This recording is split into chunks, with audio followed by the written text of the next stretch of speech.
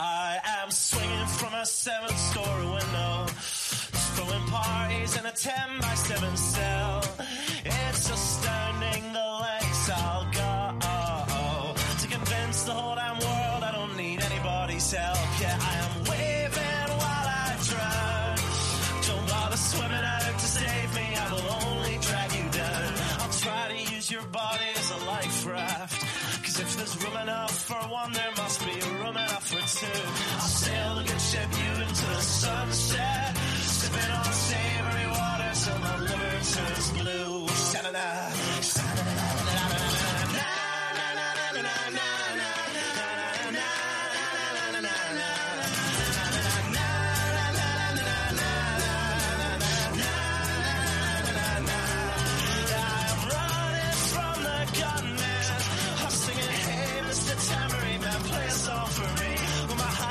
is broadcast in the evening news. I will be relieved. La, la,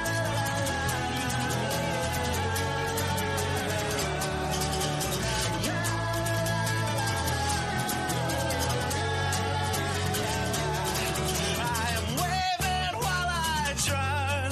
Don't bother swimming out to save me, I will only drag you down. I'm waving while I drown.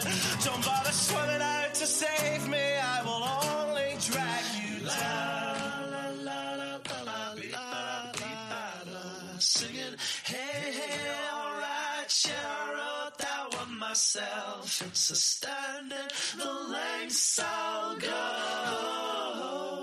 to convince the whole damn world I don't need anybody's help. Fuck.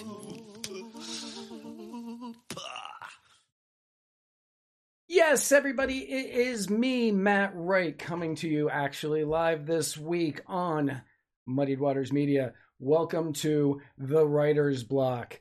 Thank you all so much for spending a Thursday evening with me, because as we all know, there are a ton of things that you could be doing on a Thursday evening, and I am truly honored that you would choose to spend them here with me. Again, thank you all so much. First and foremost, allow me to thank the wonderful, the fantastic, the brilliant Justin for the kava I am drinking on today's episode. Thank you very much, Justin, to you and to all of the people watching. I say, Bula Vinaka. Thank you so much to the Narcissist Cookbook for allowing me to use his music at the beginning and the end of every single episode of The Writer's Block. If you want to check him out, you can find him on all of your favorite music streaming apps. And yeah, check him out. He's got a lot of good stuff. I'm a huge fan, and he's a super nice guy. So be sure to look up the Narcissist Cookbook. Now, before I get to my guest, and I've tried to have a show with this guest like 4 times in a row, 4 weeks in a row. And because I was having so many issues, we never were able to make it work. But now, finally, everything is working, or at least it was right before the show. And if we get this one off without a hitch, it'll be the first time in so long that Muddied Waters Media puts out a show without an audio issue, that I will be so ecstatic. But I'm excited to have him on. But before we get there, let's pay some bills. First and foremost, Mudwater. Oops, I forgot to resize these things. Mudwater. I don't even know what I'm resizing right now, and it's not that. Mudwater is the official coffee alternative of Muddied Waters Media. If you wake up in the morning and you say, hey, you know what? I hate myself because I drink too much coffee. You and I probably aren't that close of friends because I drink way too much coffee. But if you're one of those people and you say, you know what, I want something that has less caffeine and tastes worse. Well, I've got something for you. I've got Mudwater. It's a coffee alternative made with masala chai, cacao, mushrooms, turmeric, sea salt, cinnamon, and that is it. And that tastes exactly how you think that combination of 1, 2, 3, 4, 6 of those 6 ingredients is going to taste. It tastes like a wet foot. So add honey, just add honey to it. Trust me, it is worth it to add the honey. Spring the extra bucks, get local honey, and you can help fight off allergies. Mud water. If you want to make the switch today, head on over to muddiedwatersoffreedom.com/mud, and you too can be one of the many people jumping off the coffee bandwagon. The Gravy King. The Libertarian Party Waffle House Caucus, the fastest growing waffle related caucus in the entire universe, and the second largest caucus in the Libertarian Party, except we aren't really a caucus because we don't do anything. We share memes. It started out as a group to share donkey pictures and waffle pictures, and somehow evolved into the Waffle House Caucus. So if you want to become a member of the Waffle House Caucus, just head on over to Facebook, search Waffle House Libertarian Party Waffle House Caucus, and sign up. And that's all you have to do. If you want to become a voting member, which makes absolutely no sense because we don't vote, head on over to the store where you can buy a Libertarian Party Waffle House Caucus shirt and or button. Joe Soloski is running for governor of Pennsylvania, and he is a true liberty-minded individual who is running for governor. Out of all of the candidates that I know of running for governor in Pennsylvania, he is the one that I would pick.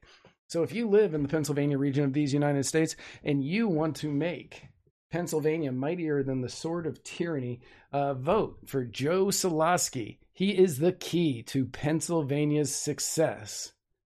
Now, no matter where you are on the internet, whether you are on YouTube, whether you are on Facebook, Twitter, Float, wherever else this is streaming. I don't even know all the streaming sites anymore. All you need to do, that I am asking you to do, how you can help us out the most, is hit the like button, the thumbs up button, the heart butt react, whatever it is on whatever social media site you are looking at right now.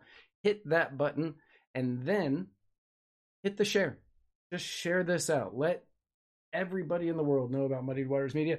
Let everybody in the world know about my guest. Let everybody know that there are alternatives out there for them. They are not going to be stuck with just the R's and the D's for the rest of their life. And after you do that, head on over to anchor.fm/muddiedwaters and hit the subscribe button. And for the low price of 2 caffeinated beverages from an overpriced coffee shop a month, you too could become one of the Muddied Militia, one of the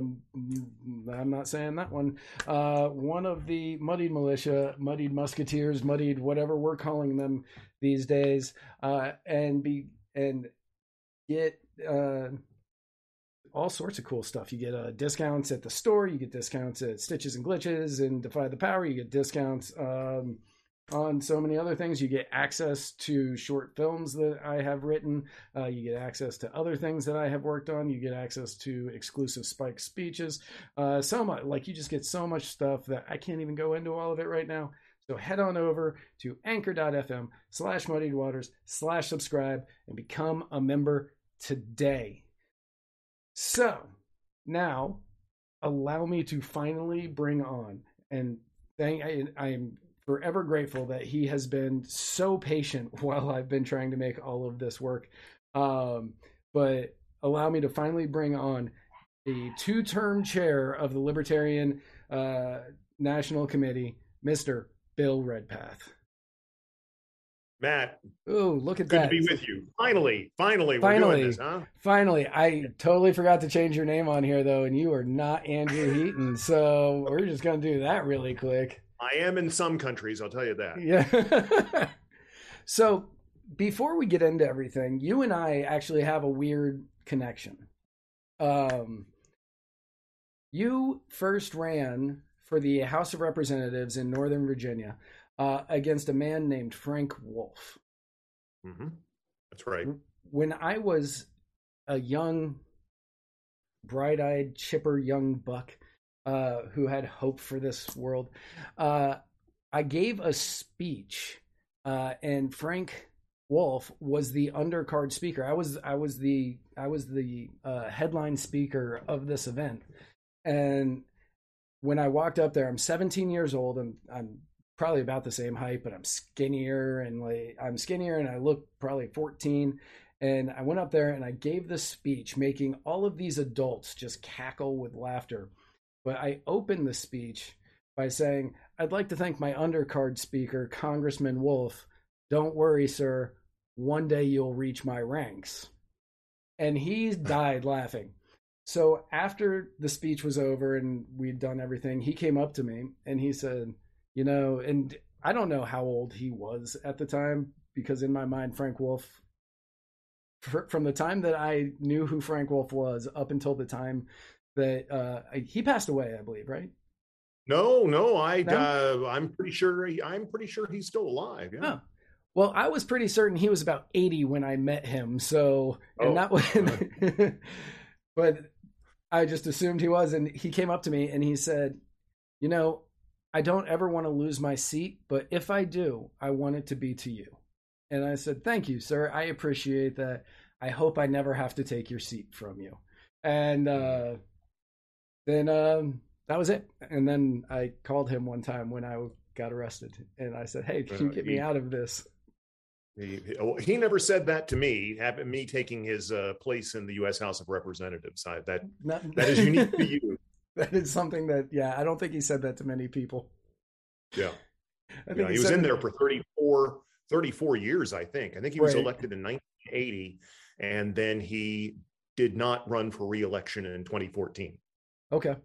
Yeah. So this was like in 97, 96, 97? Okay. 96, yeah. Somewhere around there. And he and I, that was when I was still very young and very stuck in my GOP ways that had been inundated on me since I was a young child. So I was very much a conservative Republican, and he was like, yeah, you should definitely take my seat. And I was like, thanks. I appreciate that. So let's actually start there. What year did you run for Congress against Frank? That wasn't my first time running for office. That was actually in 93. But when I ran for U.S. House of Representatives for the first time, which was against Frank Wolf, it was 2010. Okay. So first time you ran was 1993. Was that still in Virginia, or was that before Virginia? That was in Virginia. Yeah, I lived in Virginia from 85 to 2019, but that was for Virginia House of Delegates. Okay. And then after that, in 98, I ran in a special election for Virginia Senate. I was a Libertarian candidate for governor in 2001 in Virginia, which was quite an experience. Then U.S. Senate in 2008, and I can really pick the years to run for office. And then U.S. House in 2010 and 2014. Then I moved to Illinois in 2019. I was a candidate for U.S. House of Representatives in Illinois in 2020, and now I am the U.S. Senate nominee for the Libertarian Party in Illinois in 2022. And that is really the real reason we are bringing you on today, is because we want to talk about that. But you have one of the most storied careers for somebody in the Libertarian Party, which is, some of this stuff is absolutely amazing. You've been the 2-term chair of the Libertarian National. You've been a 3-time treasurer for the LNC. You've been on the LNC for 21 plus years. Have you held an office, or have you just been a member? Well, I was an officer when I was chair or treasurer. I don't think I've ever been a regional rep. All the other times, I think I was elected as an at-large representative to the National Committee. It was in 2 segments, 4 years from Labor Day 89 to Labor Day 93. And then I had about a 17-year run from 2003 to 2020. And that is absolutely unbelievable. And you've been an 8-time candidate for public office, which we're going to go over that a little bit. We're going to go over that a little bit in a little bit. But one of the things that you are massively well known for, and one of the things that every single person absolutely sings your praises about, and I have to give you all of the credit in the world for it, is how great you are with LP ballot access. Well, thanks. It's a passion of mine, and I just, it's so important. I mean, to be a political party, you've got to get on the ballot, or at least to be a visible political party. And it's just something that I'm personally good at, if I may say myself. I'm a good petitioner, but it's so important to get on the ballot. And I think, the Libertarian Party, we're not the R's and D's. I can't really say we're a major party in the United States, but clearly we're the number one minor party in the United States, and that means something. I mean, it doesn't lead to a lot of high level elected offices, but if you look at the vote totals, I mean, you look at Jo Jorgensen and Spike Cohen and their vote totals in 2020, and I think they got 81% more than all of the other candidates combined. Right. That is, you take the Green Party and the Constitution Party and this party and that party, the Working Families Party, you add all of their vote totals for president up, and Jorgensen and Cohen got 81% more than all of their votes combined. And then you look at U.S. Senate, U.S. House, and then the offices where we are elected at the local level, you add it all up, and it's really the longevity. They talk about minor parties. It's been said that minor parties are like bees. I think they sting and die, but that's not the case with the Libertarian Party. And the reason is that we are an ideological political party. We don't latch on to a Ross Perot who's here for an election or two and then retires from politics, and the Reform Party quickly fades away. We're certainly not tied to Donald Trump, that's for sure. And it's good. That's the reason that the Libertarian Party lasts as long, has lasted as long as it has, over 50 years, and it's going to last a long time into the future. And it's really because of the fact that we are wedded to ideas and not personalities. So let me ask you a question. This is something that people have asked me multiple times in the past, and I don't honestly have a good answer for them. So I'd like to get your thought on it. You've been with the party. When did you join the Libertarian Party? April 30, 1984, okay. According to LPHQ. Okay. So longer than me.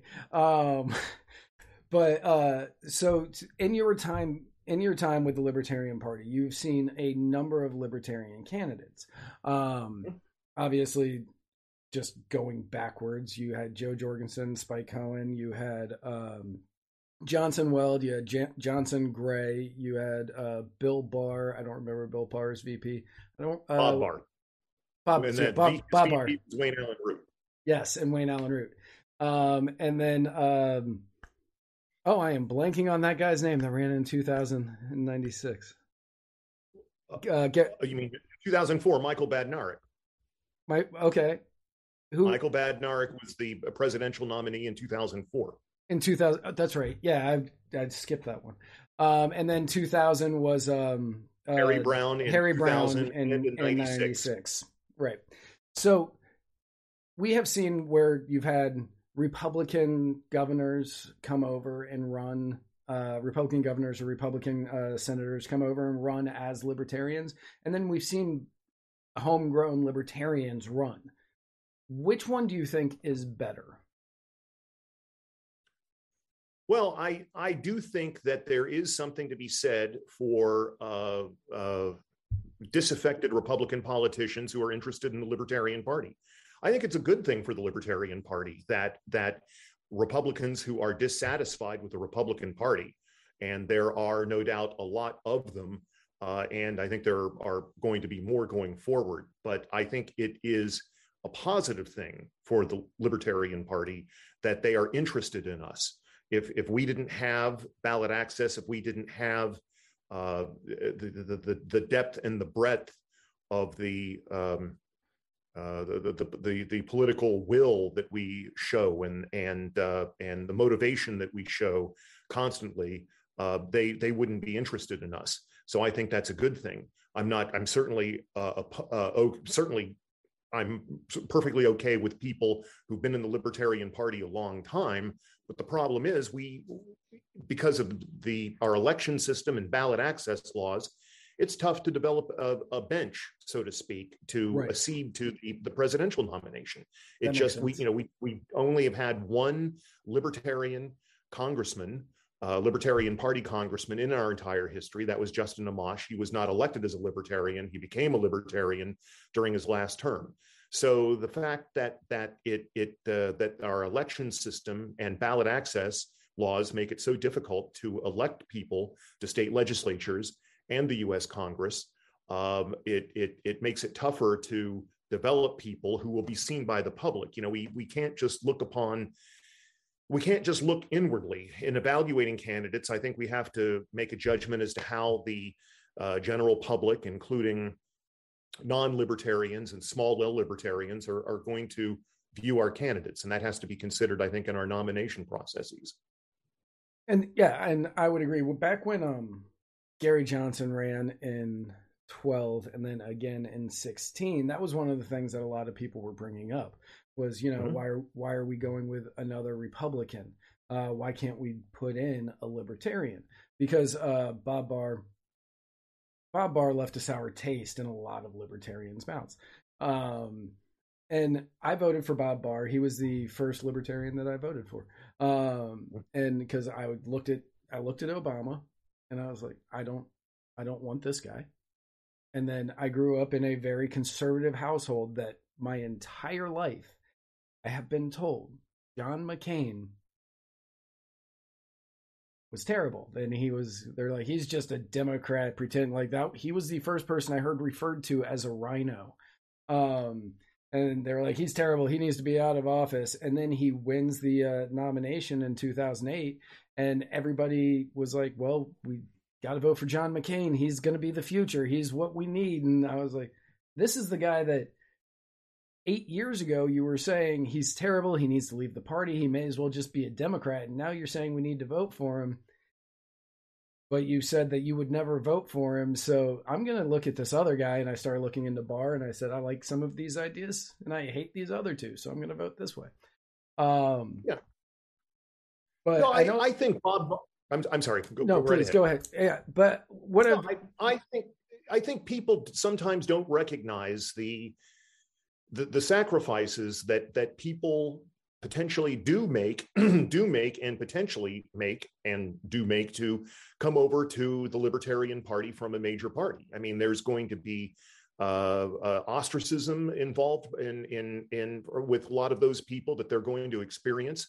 I think Bob Barr was a changed man from who he was previously. I mean, I came to like Bob Barr as a candidate and personally in 2008, and I think I at one time I didn't care much at all for the Bob Barr that the person he was, maybe 8 to 10 years earlier.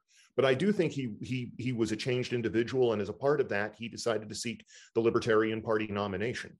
So I think that it's a sacrifice to be a candidate at any level for the Libertarian Party, but particularly people who came up in the tradition and in the two-party tradition of this nation, which I don't care for at all. That's why I'm involved in the LP. And I'm really involved in the LP not just because I'm a libertarian, but I'm also totally disgusted with the two-party system.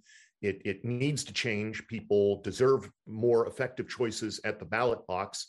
And I think there's a book published a couple of years ago by Lee Drutman called the Two-Party Doom Loop. And I think that is absolutely the case in this nation. I'm involved in the LP to bring about political change in this nation that really goes beyond just libertarianism. And that is one of the goals that I know many of the people watching and many of the people who are going to be listening to this on Anchor.fm or their favorite podcasting app later they feel the same way. We didn't get in. Most of us did not get into the Libertarian Party thinking it was going to be an easy ride. We got into the Libertarian Party because we saw the two-party system. We see the corruption. We see everything that's wrong with it.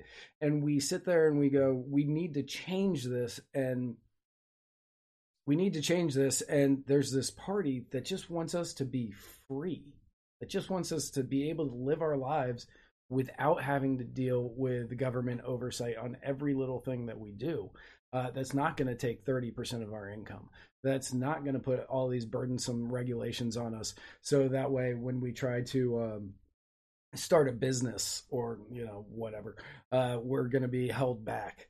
I don't need to have a license to braid hair, and they see that, and then they go, okay, we know this is going to be a difficult road. This is not going to be easy.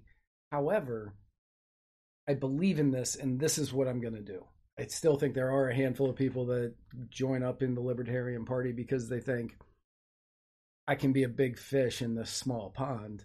But I think those people mainly will filter themselves out and swim back to the Republicans or the Democrats.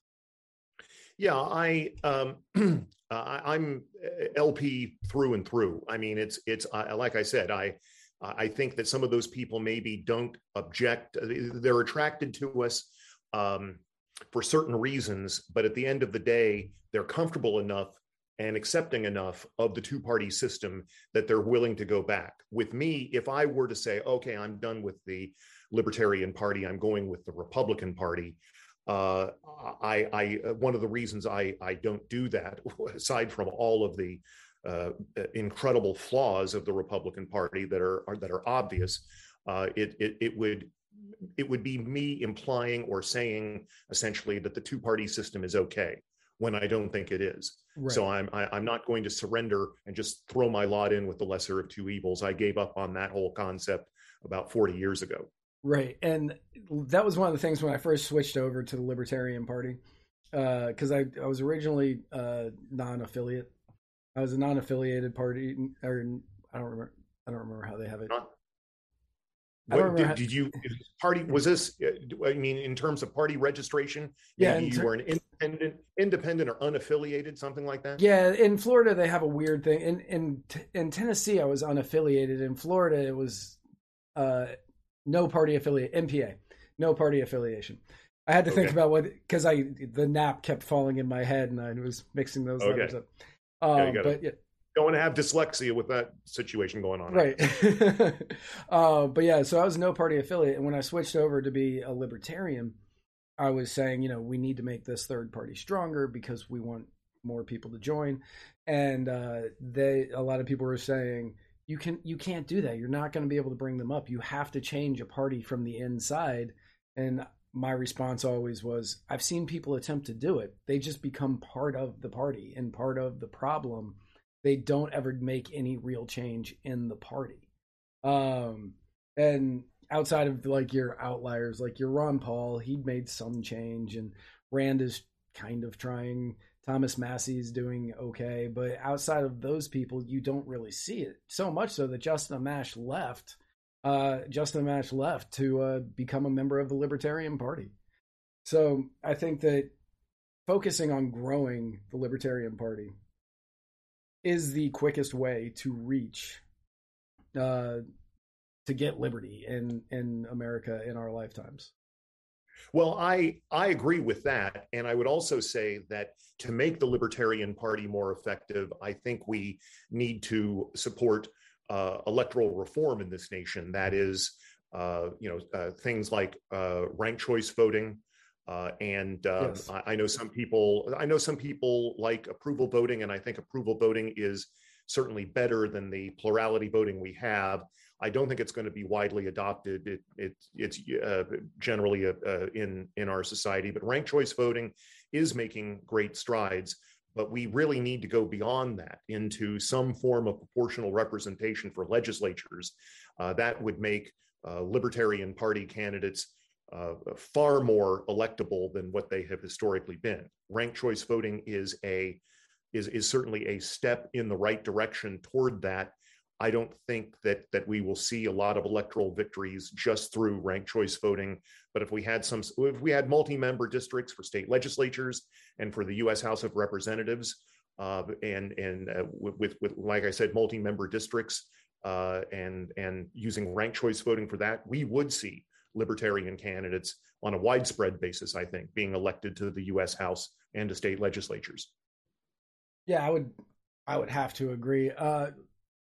What Brian Lambrecht, who you know and I know really well, he Yes. just put something in the comments. What did you run for in 2020? U.S. House of Representatives in the 6th Congressional District here in Illinois, which, Okay. in 2020, that's what it was. Really, I mean, it was one of the few good things that happened due to COVID, because that came about. Illinois has horrible ballot access laws, and you can read about how horrible they are at my website, redpathforussenate.com. And but in any event, usually in my congressional district, it would take 16,000 signatures. Well, in 2020, it would have taken 16,000 signatures to get on the ballot for U.S. House of Representatives. And that's absolutely ridiculous. In Virginia, it's 1,000 valid signatures to get on the ballot for U.S. House of Representatives. But the Libertarian Party and the Green Party, due to the shelter-in-place order issued here in Illinois back in 2020 as a overreaction to COVID, Right. it basically made it illegal to go out and petition. It was my understanding. And so the Libertarian Party and Green Party sued the state of Illinois, and several of our candidates were put on the ballot automatically. Any candidate, any office for which we were on, or the Green Party were on in 2018 or 2016, we were put automatically on the ballot with no signatures in 2020. Everybody else, which included me, their signature requirement got cut to 10% of normal. So 16,000 became 1,600. That was doable. And I thought, if I'm ever going to get on the ballot for U.S. House of Representatives in Illinois, I better do it now. Yeah, this is the year. It's now or never, right, for U.S. House of Representatives, barring some sort of change to the ballot access laws in this state. And so I and Brian Lambrecht and a mutual friend of ours, Preston Nelson, who ran in an adjacent congressional district, worked hard, and a few and other people as well, but the bulk of it was the three of us got the signatures I needed to get on the ballot. But then there's this horrific challenge process in Illinois. I turned in 3,100 signatures for 1,600 valid, and I had more than enough. But I think there were Republican operatives who tried to use this challenge process to kick me off the ballot, and I persevered. It was kind of ridiculous, frankly, the whole effort they went through. But and they took it to court. I can't tell you what all they did. But eventually I persevered and made the ballot. So what brought my attention to your race in 2020 was that the bass player for Nirvana, Krist Novoselic. Is that how you say that? Novoselic. I have only read that on the back of my CD covers. I had no idea how to say it. Novoselic. He endorsed you in 2020. Yes.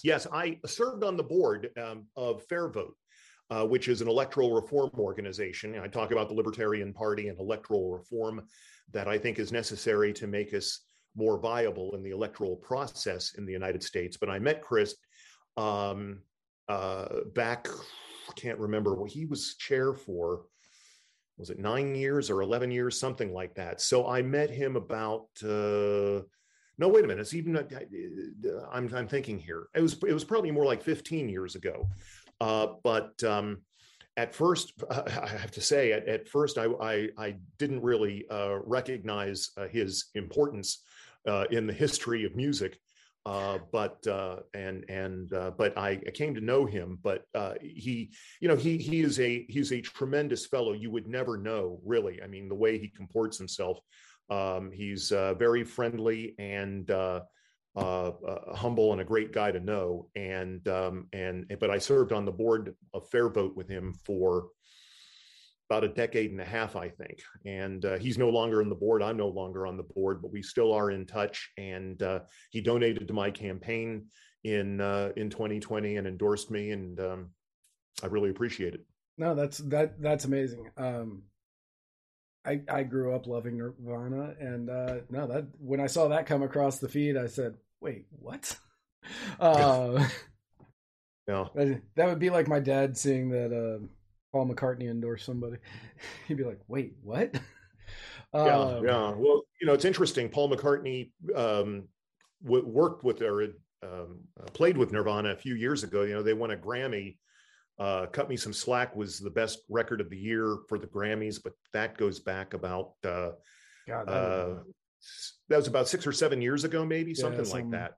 Yeah, that was a while ago. Yeah. But we actually had to postpone a Fair Vote board meeting because Chris couldn't make it because he had to be at the Grammys in LA that week. But I guess it's a good reason to postpone a board meeting because your chair is going to win a Grammy with Paul McCartney. That's not a bad reason to postpone a board meeting, I guess. Right. So let's talk about your Senate race a little bit. You are currently running for Senate in the state of Illinois, famous for wanting freedoms. Actually, from what I understand about Illinois, is that outside of Chicago, it's not as authoritarian as everybody makes it out to be. I could be wrong. I suppose that's so. I mean, certainly there's, it's a lot of states have these schisms, including the one I moved from, Virginia. Right. That's why I left. George Allen went. Pardon? That's why I left. Okay. I mean, it's like in Virginia, Fairfax County has about 1/8 of the population of the entire state. Right. And there are people who, in fact, George Allen, when he was a U.S. Senator, I think got into trouble, frankly, because, he said, well, this isn't when he got in trouble over, but it sort of started where he said, well, welcome to the real Virginia, downstate somewhere. Yes. And so I think he was in Richmond when he did that. I'm not sure it was in Richmond, but I think it was southwestern Virginia, more rural Virginia. Oh, okay. And so, but every state, well, not every state, but a lot of states have this, urban area versus rural area schism. And, but it is, I think, particularly intense in Illinois, where there are various moves afoot to basically break Illinois up into at least 2 states. I don't really think that, at least in the foreseeable future, that movement has political legs. But Illinois is, I don't know about the authoritarianism. I mean, the taxes are high basically all over the state, right? And I think higher certainly in Chicago than any place else. But Illinois is it's hurting economically. I mean, the population is falling.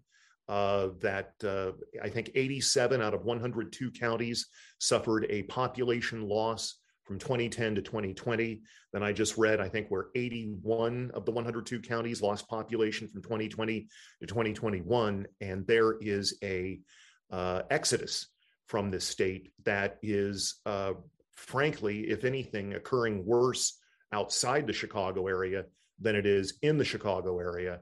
And it doesn't seem to have any end in sight. And so what was the genesis for you deciding to run for Senate this year in Illinois? Was it the taxes? Was it the lockdowns? Was it none of the above? Was it just sort of the fact that you've kind of always had the passion for liberty and you want to get the message out there? Or was there an impetus this time? I at first was going to run for governor, but we had a candidate for governor who only wanted to run for governor, and that's Scott Schluter. And he and John Phillips, who's currently on the LNC, form a ticket. And it is a ticket, unlike in Virginia, and some other states where governor and lieutenant governor is not a ticket. It is a ticket here. And so, we had a shortage of candidates this year. And we ultimately put together a full slate of 7 candidates, including U.S. Senate and the governor ticket. So that's 3. We have Secretary of State, Attorney General, Treasurer, and Comptroller. So basically, we needed candidates. I was able and willing to do it. And so that's why I did it. I mean, I thought I want the Libertarian Party to show up in as many elections as possible up and down the ticket, both for offices that we don't stand a great chance of winning and offices that we do stand a great chance of winning. I think it's important to show up with libertarian candidates wherever possible. Yeah, absolutely. I think that running candidates for the Libertarian Party, running candidates in every race available is exceptionally important. I understand a lot of people, especially those joining the party, kind of get that rush right around election season, and it's like, we have a chance to win the presidency, and I'm like, no, you don't. You really don't. That's just not going to happen. You're not going to win a state yet, but maybe one day soon. But they'll get it for governor, they'll get it for attorney general, they'll get it for lieutenant governor, whatever. But the importance of running the president, the governor, all of those is because you're trying to get the city councils, the mayors, the county commissioners, those people elected as well. And we're seeing that growth, which is great. Across the nation, more and more libertarians are being elected nationwide. And it is amazing to see that growth from the party at the local level, because that's where it has to start. Because you have to prove you can do it locally. And then people will start getting elected to your state senates or your state houses or whatever, however you have it designed in your state, all the way up to the Senate and to the House.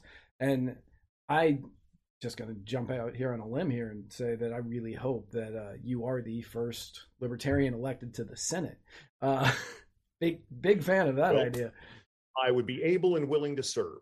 Although going back to Washington, D.C., where I lived in the D.C. metro area for 34 years. But believe me, there is absolutely no doubt I would absolutely be willing to serve in the U.S. Senate for at least 6 years. No question about it. And you would know your way around the metro. It hasn't changed all that much. That's right. Yeah, exactly. If it's still running by the time you get back there. But exactly. But there are two reasons. I mean, first of all, there's winning the election, but a big win for us would be just getting 5% for governor or one of the other statewide offices that would give us ballot access in future elections with having to do greatly reduced petitioning. Yes. So that would be a win. But even though a lot of these offices, frankly, aren't winnable for Libertarian Party candidates, our record proves that. I'd certainly like them to be, but it's important that we speak out on the great issues of the day.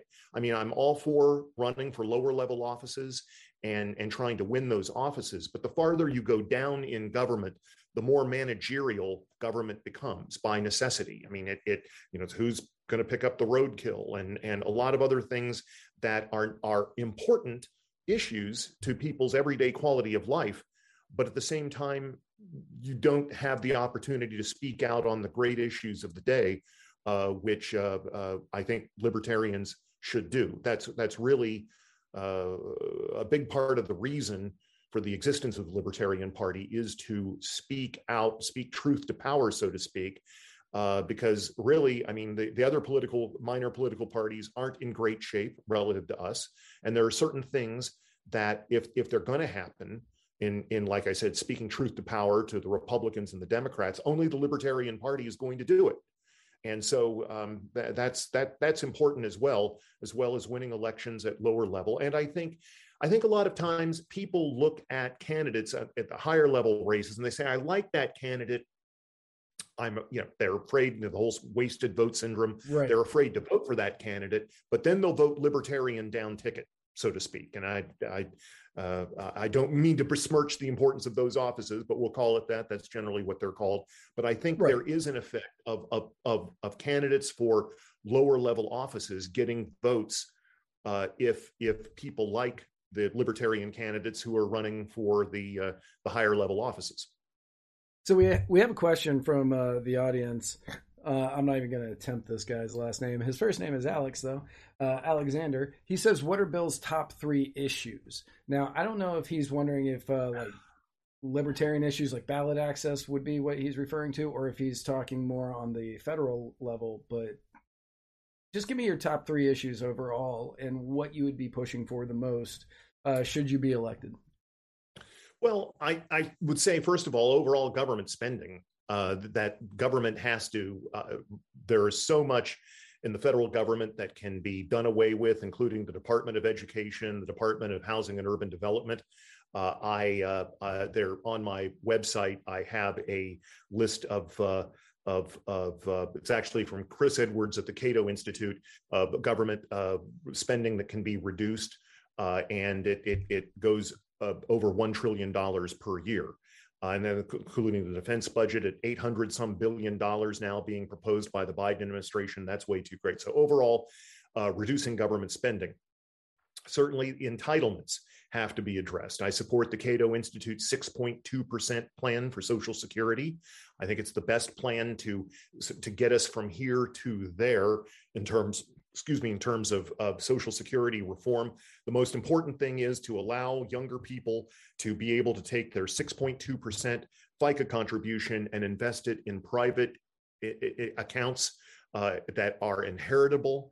That is not allowed under the current system. The dirty secret of Social Security, frankly, is that there are no personal property rights in Social Security, and that particularly hurts the poor and minorities who tend to live shorter lives and then don't receive Social Security and don't have something then that they can pass on to their heirs.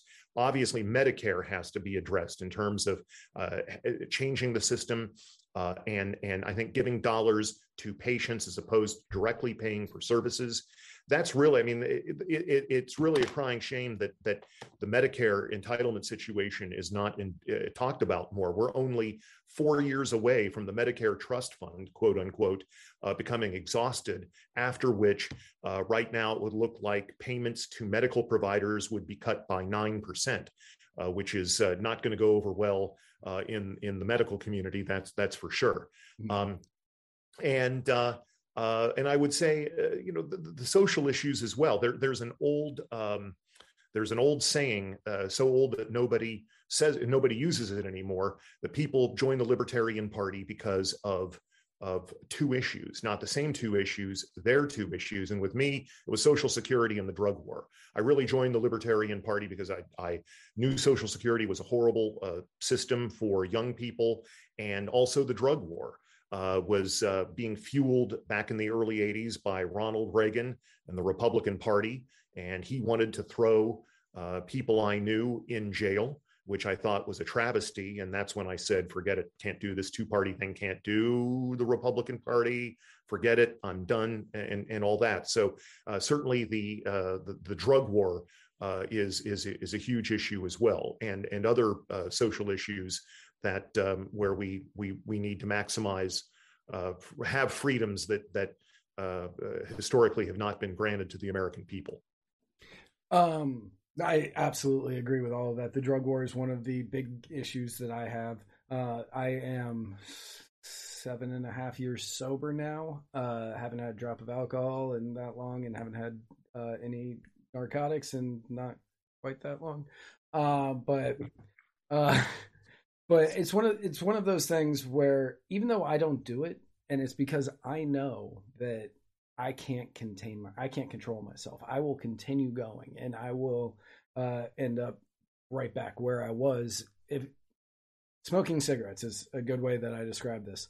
I haven't had a cigarette in 11 years, but anybody who watches the show regularly knows how often I vape. If I were to smoke a cigarette, I know that in a week's time I'd be up to a pack a day or more.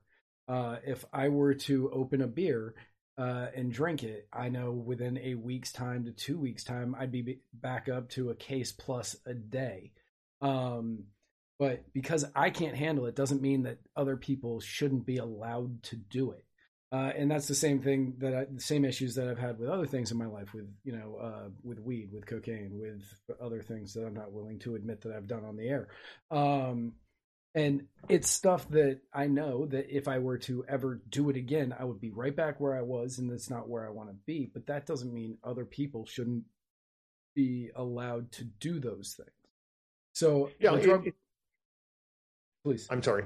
No, I was just going to say, to treat all that as a criminal act is absolutely insane. Absolutely. Harry Brown, God bless him, he would always refer to it, and I think of Harry Brown frequently because I frequently call the war on drugs, the insane war on drugs, which is always what Harry Browne called it. And I absolutely salute him and remember him and love him for doing that, because he's calling it as it is right there. That's for sure. Excuse me. And one other issue, frankly, is tax reform. I support unfortunately, in the foreseeable future, we're going to have some level of taxation. I think the best way to go is through the Hall-Rabushka flat tax. We need as a society to encourage people to work, save, and invest. That's what we need to do as a part of the tax code. Stop the social engineering, and we want to collect the taxes that are. We unfortunately have to collect the taxes that are necessary to run a minimal, much smaller government than what we currently have. But I do think it's important to not tax capital gains. This plan, I mean, it's just the first thing government should do is make sure a catastrophe doesn't happen. That's the number one. That's what they're supposed to do. That's the number one duty of people elected to public office, is to make sure a catastrophe doesn't happen, and to reject bad ideas. Among them, just about everything that comes out of the Biden administration with respect to economics is a bad idea. Yes. But this idea of taxing unrealized capital gains is crazy. And I have worked since 1985 doing business valuation work in media and telecommunications, and it is just amazing. And the doing valuation work can be difficult. Of course, it's subjective. I mean, everybody's got an opinion, and a lot of people, they either, depending on the situation, they want a high value or a low value. But there's a lot of work. It is amazing that members of Congress never stop to think, what is the administrative cost of my legislation or my ideas going to be, aside from the actual taxation? How difficult is it going to be? How expensive, how complicated is it going to be to administer this tax? And that seems to never enter Elizabeth Warren's mind, or anyone in the Biden administration right now. And it's amazing. I appreciate the fact that you think Elizabeth Warren or anybody in the Biden administration has a mind that it could enter. Well, they obviously do. They're constantly baking up bad ideas. Well, that's why I don't think they really have a mind. I think they're just going to let's just throw this out and see what sticks. We got a couple of questions from people in the audience. Tony Mackin, one of our wonderful subscribers, she wanted to know what your opinion on term limits are for people in the Senate and the House. I am of two minds of this. I see both sides of this argument. So what are your thoughts on this? I would support term limits. I think that it's not the real issue. I don't think it's as good as going to a system with multi-member districts, whereby we get many more people running. I mean, right now we have such an uncompetitive democracy, particularly in Illinois. Just to give you an example, 2014. Well, let's go to Virginia first, which you hail from. I mean, they're within the past, at this point, I want to say within the past 10 or 15 years, in the Virginia House of Delegates, you have 100 single member districts for the Virginia House of Delegates. Right. In the recent past, within the past 10 to 15 years, there was 1 year where 62 of the 100 seats had only one candidate on the ballot. And another year, 63 out of 100 seats had only one candidate on the ballot, not one challenger, one candidate. And the thing is that this is never talked about in the media. They'll say, oh, well, there's a hot, House of Delegates race in District 37 in Northern Virginia. And they'll talk about the very few races where there is actually an interesting election going on, but then totally ignore the bigger story of almost a supermajority of the legislature, the House of Delegates, just walking back in. Here in Illinois, in 2014, 19 of the 59 seats of the Illinois Senate were up for election. That year, 12 of the 19 seats had only one candidate on the ballot, and the other 7 had 2 candidates on the ballot. Of course, R's and D's in those 7, no minor party candidates who couldn't make it due to the horrendous ballot access laws in the Right, state. because you needed 16,000 signatures. Yeah, and so so I would say this, that if you had multi-member districts and reasonable ballot access laws that didn't keep everybody except the R's and D's off the ballot, you'd have more candidates running, people would have more effective choices, you'd have more ideas being discussed during election season for people to consider. And I think that is a far more effective electoral reform than term limits would be. Okay. And Alex had a question and asked if you would be, I think I know the answer to this question, would you be in favor of abolishing the DEA? Yeah. I mean, I feel like this is a no-brainer. Yeah, I think that we ought to end the federal war on drugs, just like the feds ended prohibition with the passing of, what was it, the 21st Amendment? I think it was 18 and 21. 18 was bad, 21 was good, I think. Right, I think. But yeah, and I think so. There's a chain, there was, and I think still is a chain of liquor stores in Indianapolis called 21st Amendment Liquors. So that has to be repeal of prohibition. That can't be the institution. That wouldn't be the first one.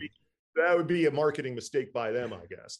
But in any event, but I think we ought to let the states address the issues as to what they think is appropriate. And that's the importance of federalism. That's the importance of allowing, it's the old phrase, 50 laboratories of democracy. But that's the good thing about mankind advances through trial and error. And that's what can happen with the states in this nation if the federal government allows them to do it. So, and yes, absolutely. Like, get rid of the DEA. We don't need it. Let the states decide. Like, let Florida figure out which ones they want to allow here, and let them have their own enforcement agency for the ones they don't allow here. Then let the people of Florida fight it there. You don't have to worry about the people of Oregon fighting for legalization of everything. Here in Florida. Here in Florida, you can worry about fighting for the legalization of the things that we believe should be legal. I think it should be everything, but I know that's an uphill battle right now. I think the dividing line as to what is legal or illegal ought to be the pharmacological nature of the drug. And if there is a drug that by its very nature, say, causes people to be violent, then that drug should be prohibited. But otherwise, and I really don't know of any drug that causes that, that would cause people sort of by definition to behave that way. We certainly can't have people, taking a certain drug and then chopping up half the neighborhood, something like that. But other than that, it seems to me that everything should be legal unless a drug causes that. So even in that case, my thought is every drug should be legal, and taking the drug shouldn't be illegal. But if you are on the drug, whatever you do on the drug, you are criminally liable for. So for sure, if you go out, I don't think, and people get mad at me about this a lot, I don't think that drinking and driving should be illegal. I think that 0.08 is a ridiculous number, and that it's called fundraising. But if you were to crash into somebody's house, crash into somebody's car, kill people, you should be punished as though that you committed homicide, or, that you did property damage. You should be convicted for that.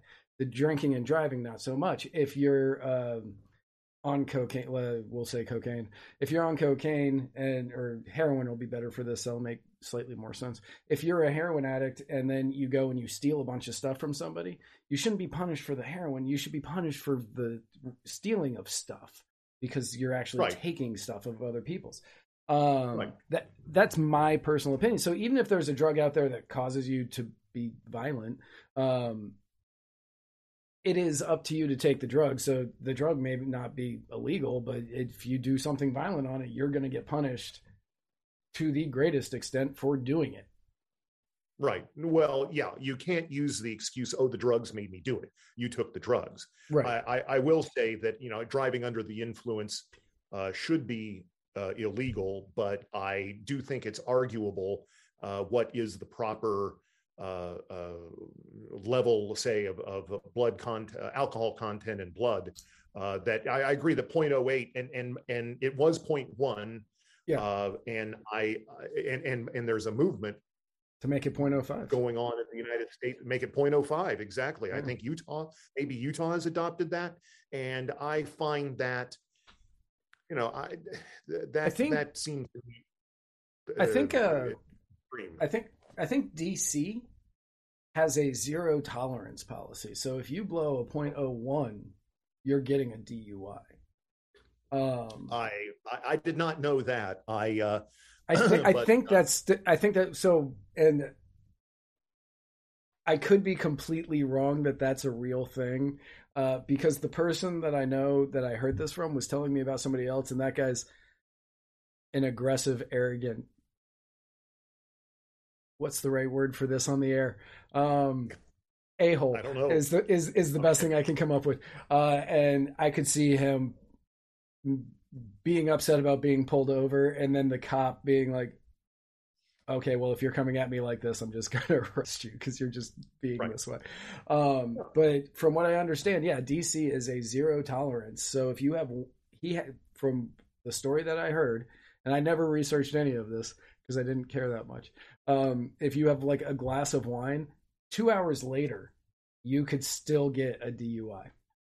That strikes me as completely ridiculous. And moreover, I think people, it's the way individuals react to it, or sort of their mental state or their mindset when they drive. I mean, people react to liquor in different ways. Yeah. But I think that what I'd like to know is, have any state legislators actually, they could take them to a track somewhere off the street, and have any state legislators actually tried drinking to certain levels and then get in the car and actually seen what it's like.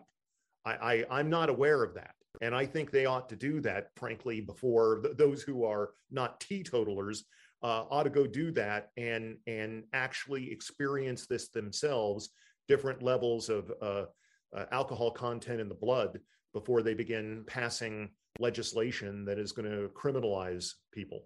When I was in Tennessee, that might have been when I was drinking the most. I was living in Nashville. But I got to know a lot of cops really well, because they all came into one of the restaurants I worked at. And one of them told me, because he would always see me and I was always drinking on my shift, off my shift, I was always drinking. And he said, we're running a new program where if you come in on a day off, with a couple of your friends, we will pay for you all to get drunk at the station. And then we want to see how you would do in field sobriety tests and stuff like that. And then we'll pay you for your time. And I went, so you're going to buy our alcohol and then pay us for our time, and we just have to get field training and how to get through a field sobriety test? And he said, yes. And I went, yeah, we are in. We are all in. I can get like 6 people right now. And so we did that, and it was a good time. Well, I find that story hard to believe, because I didn't think anybody in Nashville drank. I don't think anybody in Nashville doesn't drink. Oh, okay. All right. Well, from my experience there, everybody drinks in Nashville. Okay, if you say so. So before I let you go, first of all, I want to say this has been fantastic. I loved having you on, but I want to allow you the chance to announce that there is an event on April 18th. Can you tell us about it? Yes, there's going to be a Bill Redpath for U.S. Senate fundraiser. It's actually going to be called Revenue for Redpath, and at Jesse Unruh, which I'm dating myself here, I think he was a Republican operative in California years ago. He's now deceased, but he's the person who said money is the mother's milk of politics. That saying is attributed to him, and he's unfortunately right about that. It takes money to run a political campaign. It's absolutely true. But we're going to have it is Monday, April 18. And I'm not sure exactly how people can access this. I'm not. To the best of my knowledge, maybe you know. To the best of my knowledge, it will be streamed live here at Muddied Waters Media. Okay. And we will be sharing it out from there. I know this is the information I have on this event, is that it is a fundraiser, the revenue for Redpath. I'm very excited about it. It's April 18th. It's going to be starting at 8:00 Eastern, I believe. That is correct. 8 Eastern time that evening. Yep. And it's going to be hosted by yours truly and the 2020 Libertarian Party vice presidential nominee, Spike Cohen. We will be hosting this event. I understand that there's going to be a ton of guests. I don't have a list of anybody that's going to be there yet. So can you tell us a little bit about who's going to be there and what? Yeah, I call it. I have not. Well, I hope Brian Lambrick isn't listening now, because I've called. I know he was in the comments earlier. I have an idea. All right, I'm just springing this. I'm just springing this idea to call this the roster of guests, a murderer's row of guests who won't violate the NAP. Man, right? I'm a Red Sox fan, and Yankees references don't fly over well, but I'm going to accept it because it's your event. All right, I'm sorry. I didn't know you were a Red Sox fan. At least, I mean, many of the people watching aren't going to know Murderer's Row. Well, it was from the 1920s, right? 20s or 30s. 20s or 30s. Yeah, it was like in the 20s or 30s. But the New York Yankees had such a fearsome lineup in batting that they called their lineup the Murderer's Row. That was Babe Ruth and Mickey Mantle and Babe Ruth. Well, not Mickey Mantle back then. Mickey Mantle was at the end of it. No. Wasn't he at the end of it? Oh, I don't think he was a part of it at all. He's way too young for that, I think. It was Babe Ruth, Lou Gehrig. I was thinking Lou Gehrig. I don't know why I said Mantle. Okay. It was... Yeah. And a whole bunch of other guys I should be able to tell you off the top of my head, but due to a brain freeze, I can't. I get it. But in any event, but a murderer's row of guests who will not violate the non-aggression principle. Presidential candidate 2020, Jo Jorgensen, she's going to be on. Former national chair Mark Hinkle. You talk about people who go back. I joined in 1984. I'm a youngin' compared to Mark Hinkle. He goes back almost to the get-go, back in the 1970s. Mary Ruwart will be on. Jim Turney will be on. Laura Ebke will be on. The former Nebraska legislator turned LP member. My fiance, the beloved Julie Fox, will be on from Illinois. A whole bunch of Illinois people. Jim Lark, my oldest friend probably in the Libertarian Party, met Jim in 1986 at a Marshall Fritz Advocates for Government seminar in Bethesda, Maryland. It's going back. And Lex Green, who's my webmaster. And anyway, so that's and more to come. I'm still casting my fishing fly, whatchamacallit, and I may nab a few more people here, get them voluntarily or not involved in this. Right. You're casting the net, but the net's just gotten much smaller now. Well, and of course, Brian Lambrecht will be there, needless to say, and a lot of fellow Illinois libertarians as well. So we're still looking for people to be a part of this, and we're looking forward to it. I've been looking forward to it since Brian brought it to us. I'm very excited to do it, and thanks to you and Spike for doing it. No, absolutely, it is our pleasure. It is Yeah. absolutely our pleasure. But if people have the urge to give before then, of course, if they have the urge, it's okay to wait until the 18th. But my website is redpathforussenate.com. I was just going up to grab the link so I could put that in there. Redpathforussenate.com is where to go for all sorts of good stuff. So everybody out there, go to redpathforussenate.com, redpathforussenate.com. A lot of people in the comments are saying have Larry Sharp. So if you want to reach out to him, if you want to have him on, it's up to you. Yeah, of course. Yes. As a matter of fact, I was with that might be feasible. Okay. Well, see, look, there you go. Don't have them lined up, but inspiration like that is something that will not be ignored. Right. So there you go, Joe and Alex. He said he was going to look into it.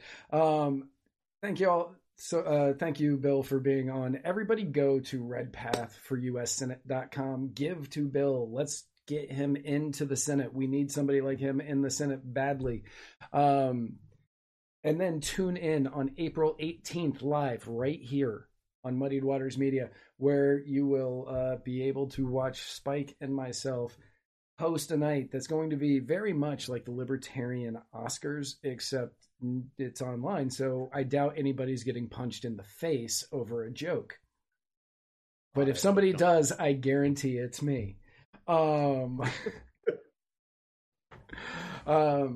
thank you so much for coming on. Do you want to pitch anything else before you go? The floor is yours, whatever you want to say. I would just say this. If there's anything else right now, I just want to pitch Libertarian Party and ballot access. The Libertarian National Committee and ballot access, lp.org/ballot access. We've got a petition drive in Alabama. I went down, did a week of volunteer petitioning down there, 6 calendar days to be exact, did 588 SIGs back in January. That's almost done. We have petition drives coming up in New York and Illinois, of course, and Massachusetts. And we right now need funds to make ballot access the greatest success it can be in 2022. So lp.org/ballot access. If you have some spare dollars to give toward that, believe me, it will be used to put libertarians on the ballot and hopefully into elected office. Beautiful. And if anybody knows about this, it is you. You are a champion when it comes to ballot access. Again, everybody that I have ever talked to in the Libertarian Party that is involved in ballot access in any way, shape, or form recognizes you as one of the foremost authorities in how to get it done. And to that, I say thank you. Bill, welcome. Thank you again so much for coming on. We wish you all the luck in your campaign. We here at Muddied Waters are supporting you, and we are looking forward to the 18th unbelievably. We are definitely looking forward to it. If you need anything, please do not hesitate to reach out. We will always be here for you. Thank you, Matt. No problem. Joe Hanush wants to know, how do I get people to sign my petitions? I'm going to give him this one last question because it's a good one, actually. I'm sorry. The question is how do I get people to sign my petitions? Well, here's my pitch. I mean, it's whatever works, as long as you are not misrepresenting anything. Whatever works to get the signatures. My pitch, if I'm out there, say when I was down in Alabama in January, somebody would walk up and I'd say, "Excuse me, sir or ma'am, could you sign a petition to allow the Libertarian Party to return to the ballot in Alabama? It's not an endorsement. It's not saying you'll vote for us, but we need the signatures of over 51,000 registered voters in the state just to get on the ballot and give people a choice. Now, could you sign our petition, please?" And that's it. Now, that some people think that's a little wordy and a little too much information. So whatever works. Some people just say, "I'm trying to get a friend on the ballot," and give a much simpler message. But I'm not afraid to say Libertarian Party. I always say Libertarian Party in my pitch. I don't think it's a negative.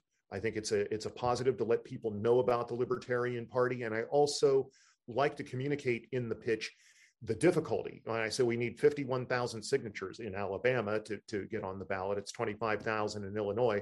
It may be fewer signatures for your particular race. But I would just say when it comes to getting signatures, just let them know it's not an endorsement, and it's not saying that they're not committing to vote for you. This is just to give people a choice at the ballot box.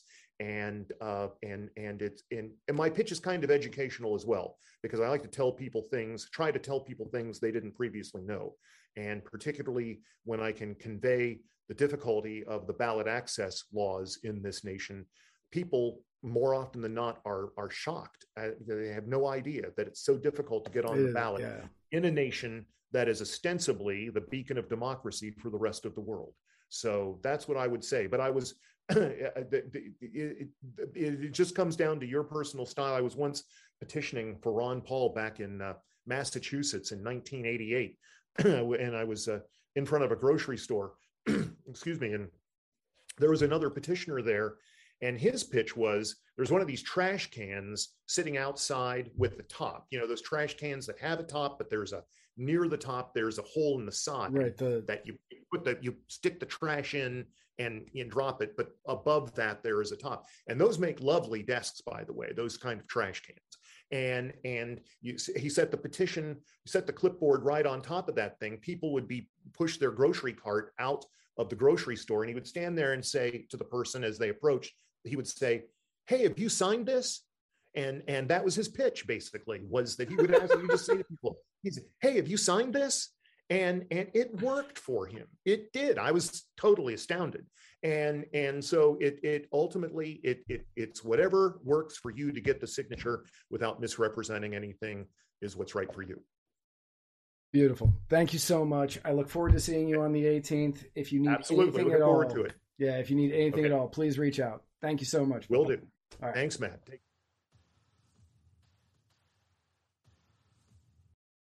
All right, everybody. Thank you so much for tuning in. How great was that? How great is Bill? I have talked to him numerous times as we have been attempting to make this show work, and I am elated that we have finally gotten a chance to make it work, and that I got him on because he is a fountain of information, and he is just an amazing person all around. Be sure, if you want to help out, redpathforussenate.com.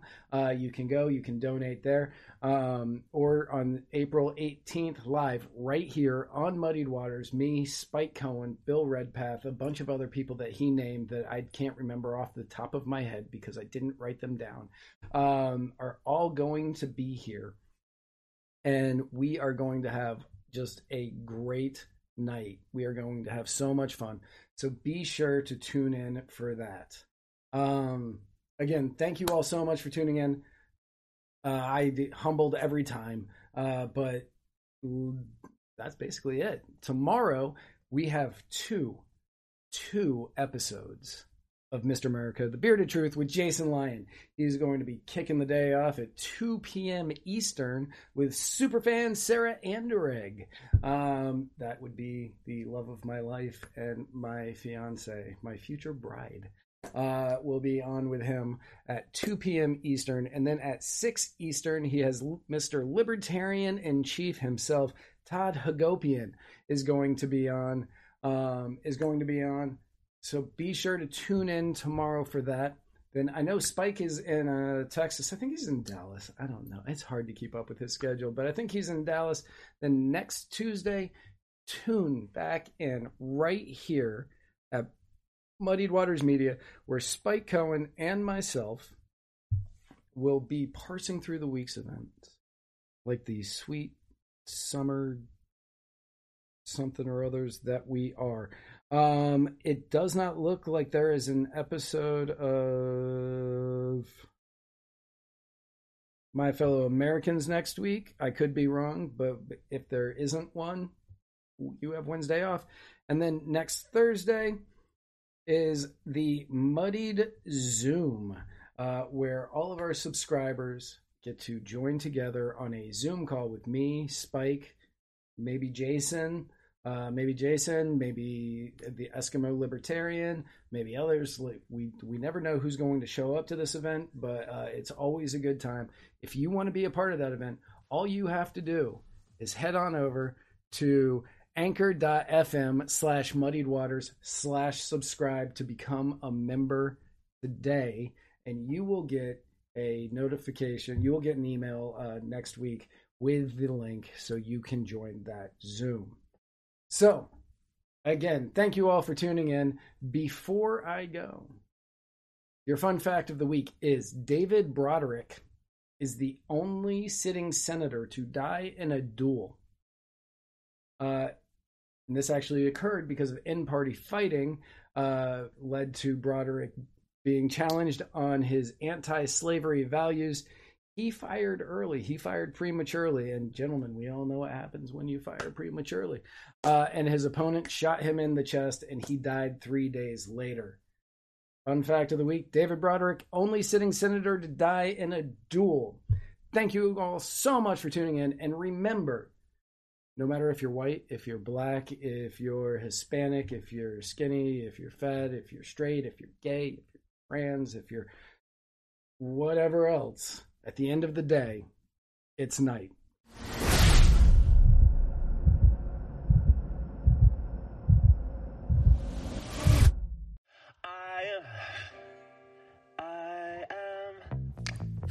I am swinging from a 7-story window, throwing parties in a 10-by-7 cell. It's astounding the lengths I'll go to convince the whole damn world I don't need anybody's help. Yeah, I am waving while I drown. Don't bother swimming out to save me, I will only drag you down. I'll try to use your body as a life raft, 'cause if there's room enough for one, there must be room enough for two. I'll sail the good ship you into the sunset, sipping on savory water till my liver turns blue. Sha-na-na,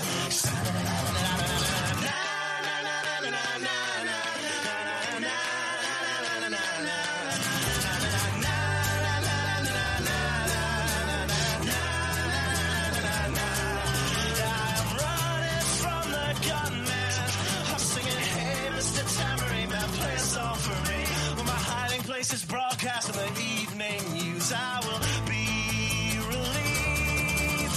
La, la,